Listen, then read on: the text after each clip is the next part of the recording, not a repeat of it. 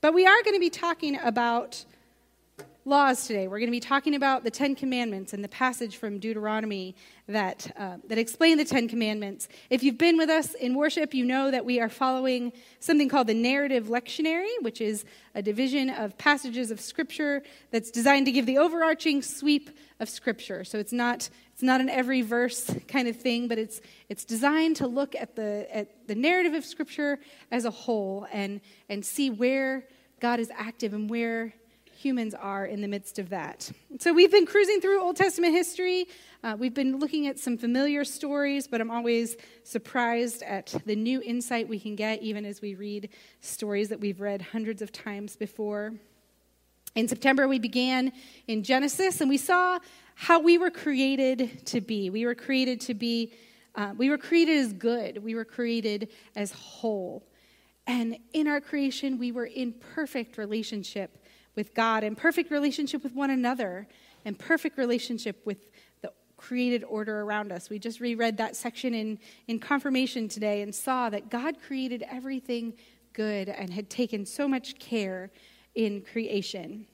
Abundance and wholeness defined the day. And then we saw how it all came crashing down, and brokenness entered the picture, and we shrank away from God and from one another.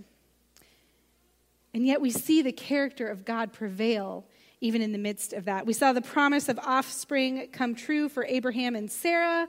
We saw Jacob as he wrestled with God and became broken and yet also made whole through that experience.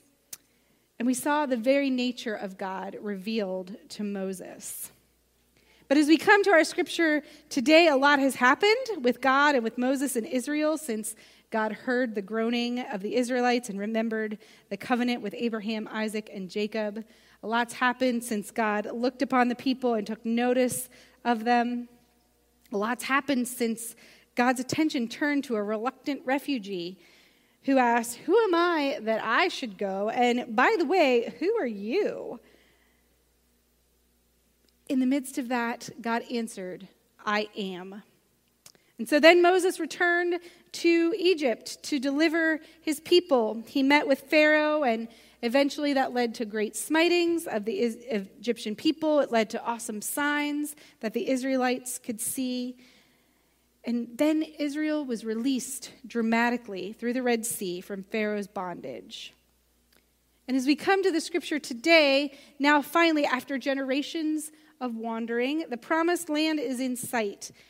This setting for Deuteronomy is east of the Jordan River, 40 years after that famous escape from Egypt. And the Israelites are waiting in Moab before this new generation will cross into the land of Canaan. And so that's the context in which Moses is addressing the people today. That's the context in which the book of Deuteronomy starts. And Deuteronomy literally means a second law in Greek. And the whole book focuses on the laws and codes that were being assigned to the people of Israel that would make them the distinct people of God, that would set them apart, that would show them how to live in this new reality of being in the promised land. So we're going to be taking a look at the first of Moses' sermons today, the most famous one, the Ten Commandments. As Moses addresses the people of Israel, he's reciting again the law of God that had been handed down to him directly at Mount Sinai. So hear these words from Deuteronomy 5. Moses summoned all Israel and said, "Hear, Israel, the decrees and laws I declare in your hearing today. Learn them and be sure to follow them. The Lord our God made a covenant with us at Horeb." Horeb was another word for Sinai, another name for the place. The covenant was not with our ancestors that the Lord made. It was not with our ancestors that the Lord made this covenant, but with us, with all of us who are alive here today. The Lord spoke to you face to face out of the fire on the mountain. At that time I stood between the Lord and you to declare to you the word of the Lord, because you were afraid of the fire and did not go up the mountain. And he said, "I am the Lord your God, who brought you out of Egypt, out of the land of slavery. You shall have no other gods before me. You shall not make for yourself an image in the form of anything in heaven above, or on the earth beneath, or in the waters below. You shall not bow down to them or worship them, for I, the Lord your God, am a jealous God, punishing the children for the sin of the parents to the third and fourth generation of those who hate me, but showing love to 1,000 generations of those who love me and keep my commandments. You shall not misuse the name of the Lord your God, for the Lord will not hold anyone guiltless who misuses his name. Observe the Sabbath day by keeping it holy, as the Lord your God has commanded you. 6 days you shall labor and do all your work, but the seventh day is a Sabbath to the Lord your God.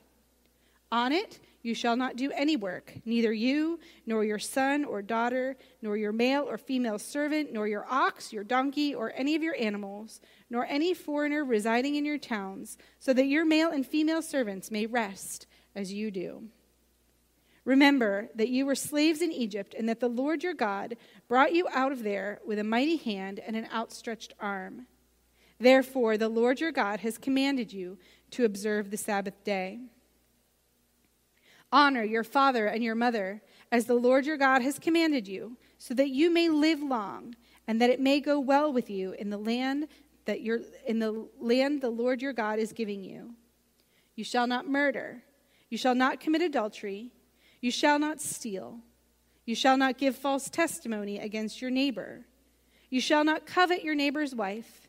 You shall not set your desire on your neighbor's house or land, his male or female servant, his ox or donkey, or anything that belongs to your neighbor. As he presents this message, Moses is serving as pastor. He's interpreting the law of God to the people and explaining and exhorting them to covenant faith. He's trying to draw them in and help them to understand what God has been asking. Moses had been the one to originally receive the 10 Commandments. Sometimes the 10 Commandments are referred to as the 10 words, or sometimes the Decalogue. And Moses got them directly from God. And now he's expanding them and explaining them and applying them in a less formal way. He's helping the people of Israel to connect the laws to the context and situation where they currently are as they are waiting to take possession of the promised land. And again, we could look at each commandment in detail. Each one could be a sermon on its own. Each one is so important and so rich. But there's also a lot to be learned by looking at them as a whole. And so that's how we're going to look at them today. As he presents the 10 words to the people, Moses' concern isn't history, it's transformation. He's seeking to persuade this new generation to recommit to the covenant that God made with their parents at Sinai. And as they're about to enter the promised land, the land that had been given by God to their ancestors, they were to renew this covenant with God. And so there are a few things that we're reminded of when we look at this passage as a whole. First, the 10 commandments were required because of sin. Second, they were a gift of grace addressed to the redeemed people of God. They require our complete acceptance as one whole, and they bring us closer to God and closer to one another. And so let's take a look at some of these ideas together. First, the 10 commandments were required because of sin. We already talked about creation and how we were created whole and complete and in complete, open, vulnerable relationship with one another and with God, but that all came crashing down in the fall. When Pastor James preached about that a few weeks ago, he mentioned that the one rule, don't eat from this particular tree, was actually a grace to Adam and Eve, because in the midst of the abundance of creation, there was only one restriction that would help them to define their relationship with God. And yet, as we know, the temptation for the knowledge of good and evil proved to be entirely too much, and so the relationship with God was broken. And brokenness makes us shrink back from peace with God and with one another. And so now that one rule has to be expanded, first to these 10 and then later to the hundreds of laws and codes that follow. And all these things had to be added so that we could continue to relate to God and to one another as the chosen people of God. So at this point in Israel's history, faith in God was challenged by the practice of fertility gods. Economic power had begun to shift from the countryside to the cities, and urban moneylenders charged exorbitant rates to farmers and claimed land of delinquent debtors. Debtors had to sell themselves into slavery so that they could buy food to feed their families. Political power became corrupt. Judges took bribes and showed favor to the wealthy. Economically and politically, the gap widened and widened between the rich and the poor. Does this sound a little familiar? It's been thousands of years, and yet in so many ways, we're still in the exact same place. Although we live in a different time, we're still very much dealing with these same sorts of challenges. So many things have crept in to steal our allegiance and our faith. And we might not refer to them as other deities, but they're there nonetheless. Predatory lending is still a problem, especially among those with less resources. The gap between the rich and the poor has increased by astounding amounts. As of yesterday, there were 2,640 billionaires in the world, and their net worth ranged from just over the threshold with $1 billion to those who claim the top 3 spots on the list of wealthy people with $150 billion, $190 billion, and $260 billion respectively. And that's no surprise. It'll be Jeff Bezos, Bernard Arnault of Louis Vuitton fame, and then Elon Musk. And so they are the 3 wealthiest people in the world right now. These men and their companions in the billionaire club are seeing fluctuations in their net worth of between $18 and $185 million a day. And their lifestyles aren't changing a bit. So I can't even wrap my brain around that kind of wealth. And at the exact same time, there are over 2 billion people in the world living below their country's respective societal poverty lines. And that means that they can't meet the obligations that are needed to live life in the country where they're living. And we're not talking about extras, we're talking about basics of food and shelter and health care.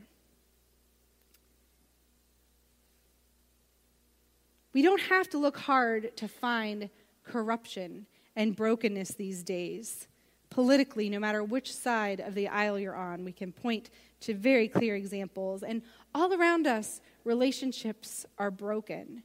Marital relationships, friendship relationships, even relationships in the church struggle and are broken because we have fallen so short of the mark. Because we are broken people, because we're sinful people, we have to be reminded of rules. We have to be told not to kill one another and not to take what isn't ours and not to bear false witness, because our natural inclination is to want what others have and to refuse to rest because it feels as though the world will come crashing down around us if we do. It's our natural inclination to claim our independence against everyone, including our parents and our ancestors.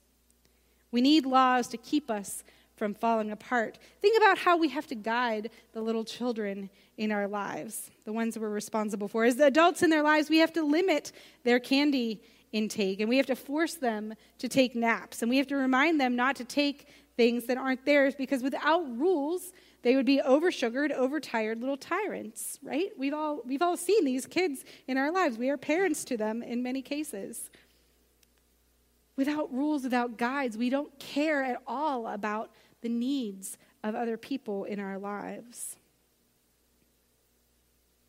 Likewise, even as adults, even as Christians, even as faithful people, we need the rules and statutes offered by the 10 Commandments as guides and limits so that our connection with God and our connection with one another can be restored. The rules help to protect our relationship with our Creator and with the neighbors that we've been given, because all of these things have been broken by our sinfulness.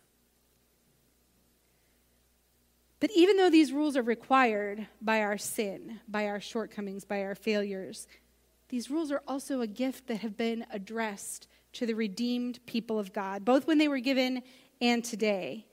It's important to note that these rules weren't given to Canaan. They weren't given to Egypt. They were given to the people that God chose to be representatives of grace and glory among the nations. It's actually unrealistic to expect those who haven't been redeemed to live according to the principles and commitments of the Ten Commandments. These commandments were given specifically to protect the people's relationship with God and their relationship with one another. The rules weren't punishments. They weren't restrictions. They weren't given to, keep everyone from straying. They were given as a gift to help us relate to one another. Like I asked the kids, the rules were given so that we might continue to have a good relationship with God, not that we might straddle both and see how far we could get away with things. The laws weren't a way of salvation, and they weren't a burdensome obligation. They were a grace. And that's hard to imagine because we don't often think about laws as grace, but they were a gracious guide for God's people so that they could live according to God's will. What separates Yahweh, the God of Israel, from all the other deities of the day is communication.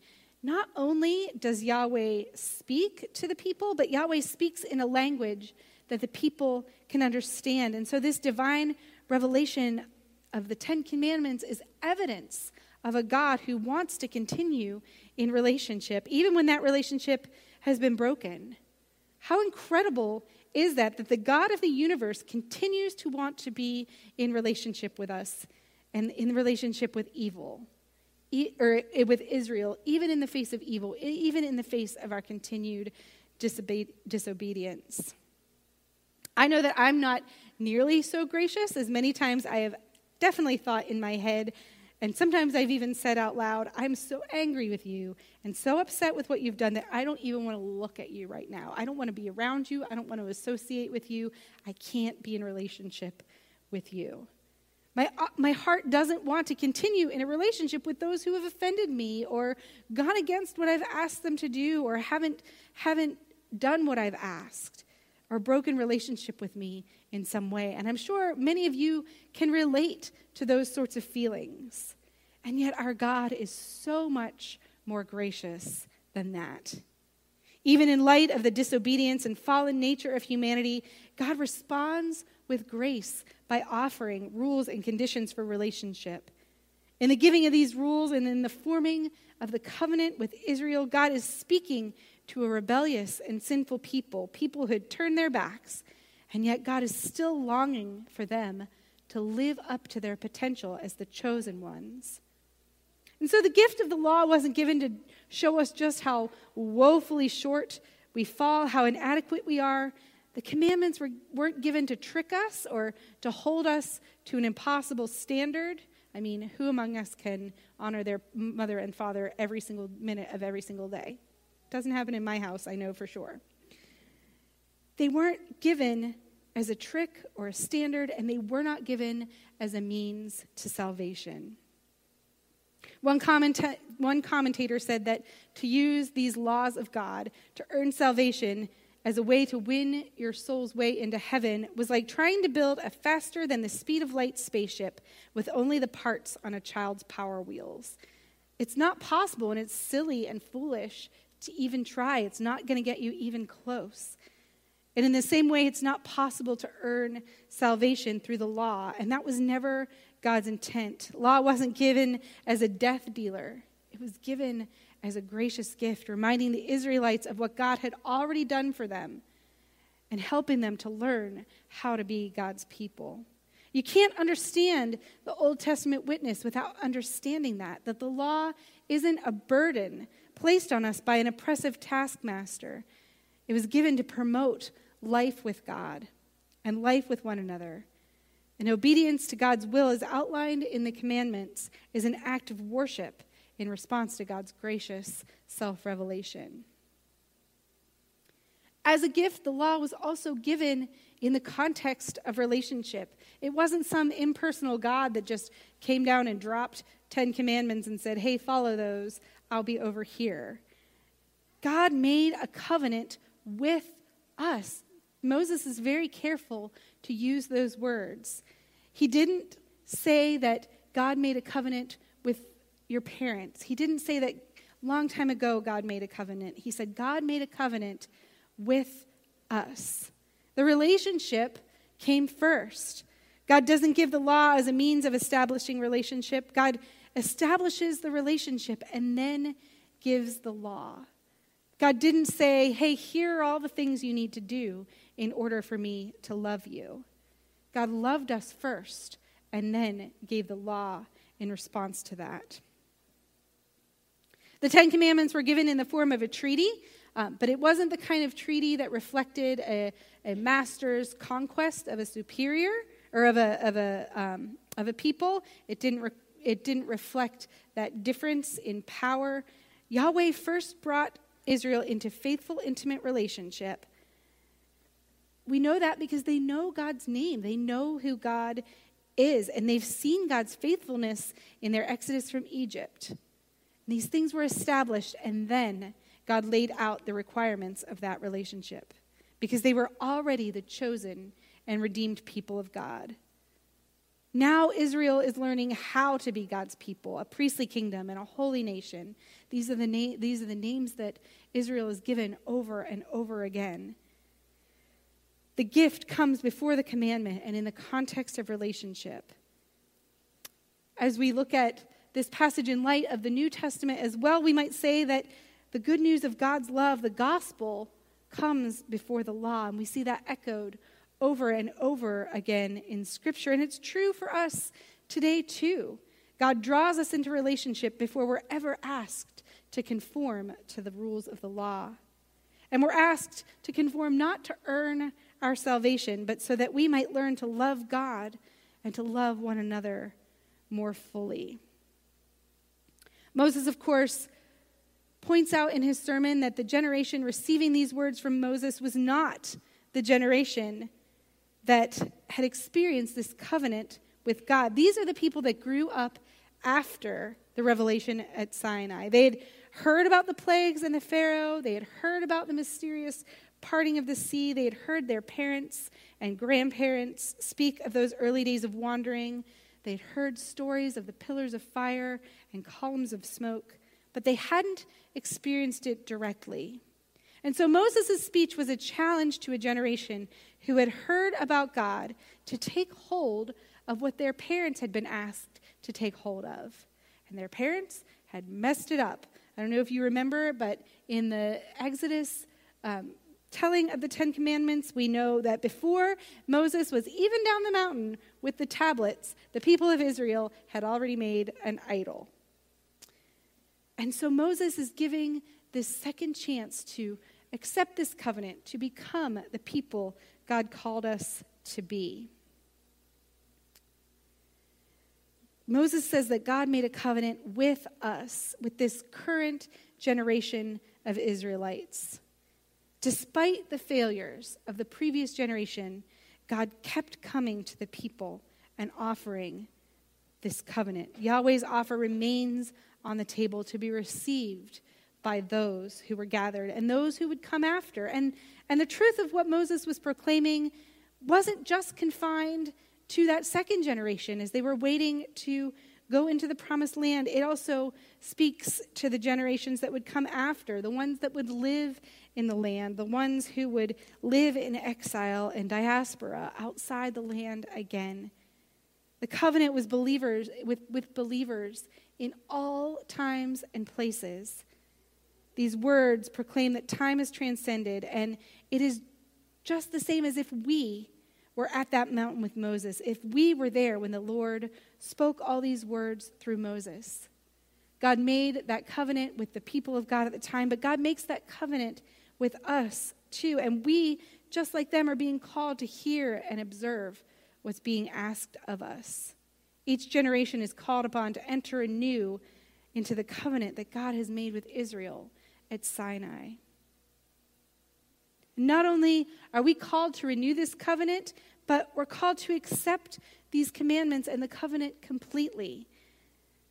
The principles laid out here, these 10 commandments, aren't pick and choose. They're cast as absolute, unconditional commands without qualification. They're absolute and universal and permanent. In fact, they weren't so much a law code, and a lot of them you can't even really say what constitutes breaking them? What is honoring your father and mother? Where is that line? What is not coveting someone else's stuff? How far can you get away with that? That wasn't their point. It wasn't a law code to say, first you're on this side and now you've stepped over the line. Instead, these 10 commandments were given as a worldview to govern the relationship between the redeemed and their Redeemer, and between the members of the created and redeemed community of God. They set down a pattern that would define relationship with God and relationship with one another.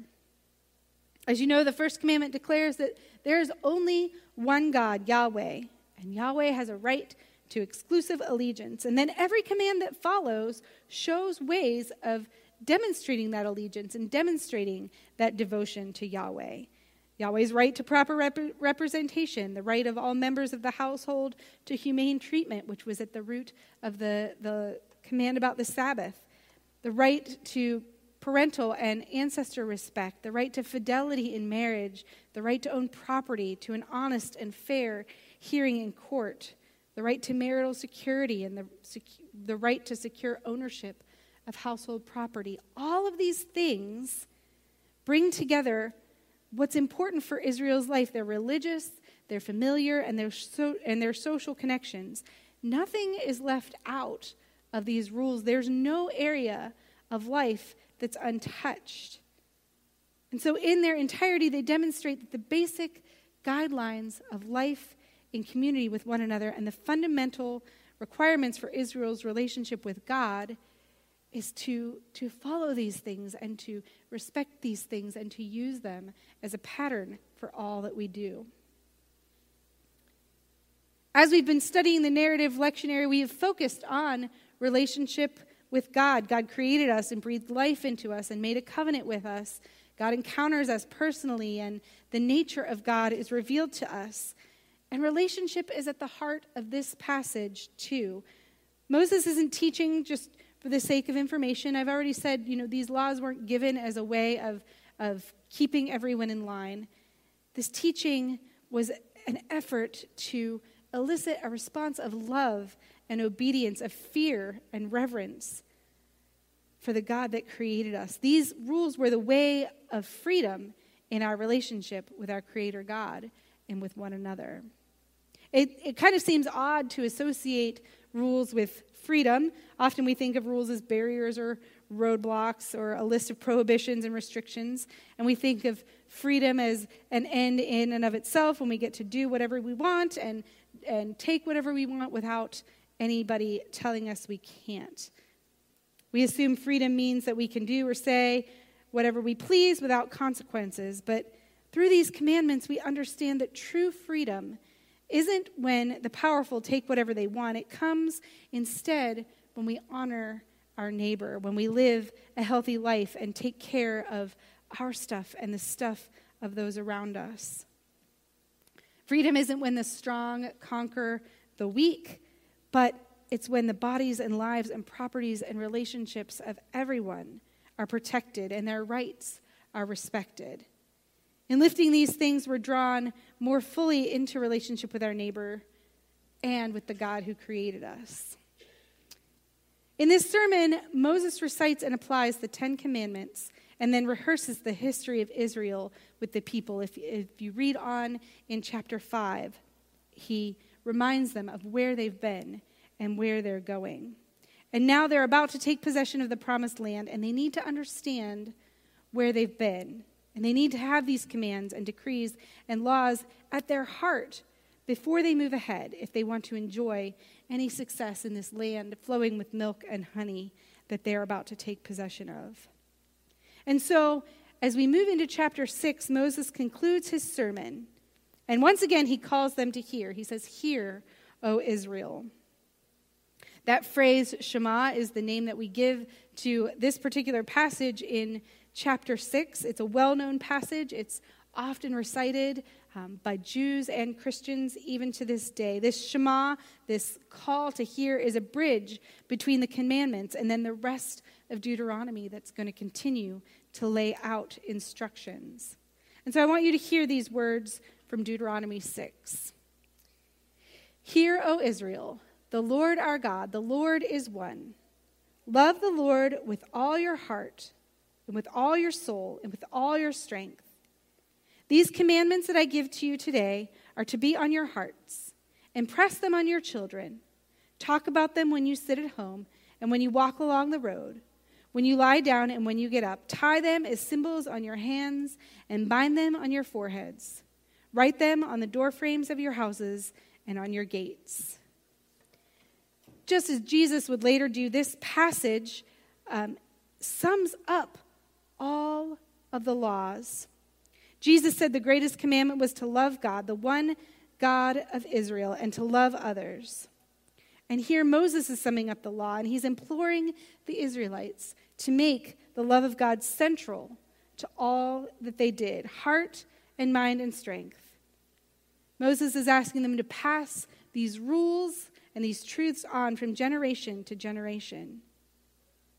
To love God is to be loyal and to keep God's commandments and to walk in the way of the Lord and to heed the decrees and statutes and ordinances of God is the way that we show love to God.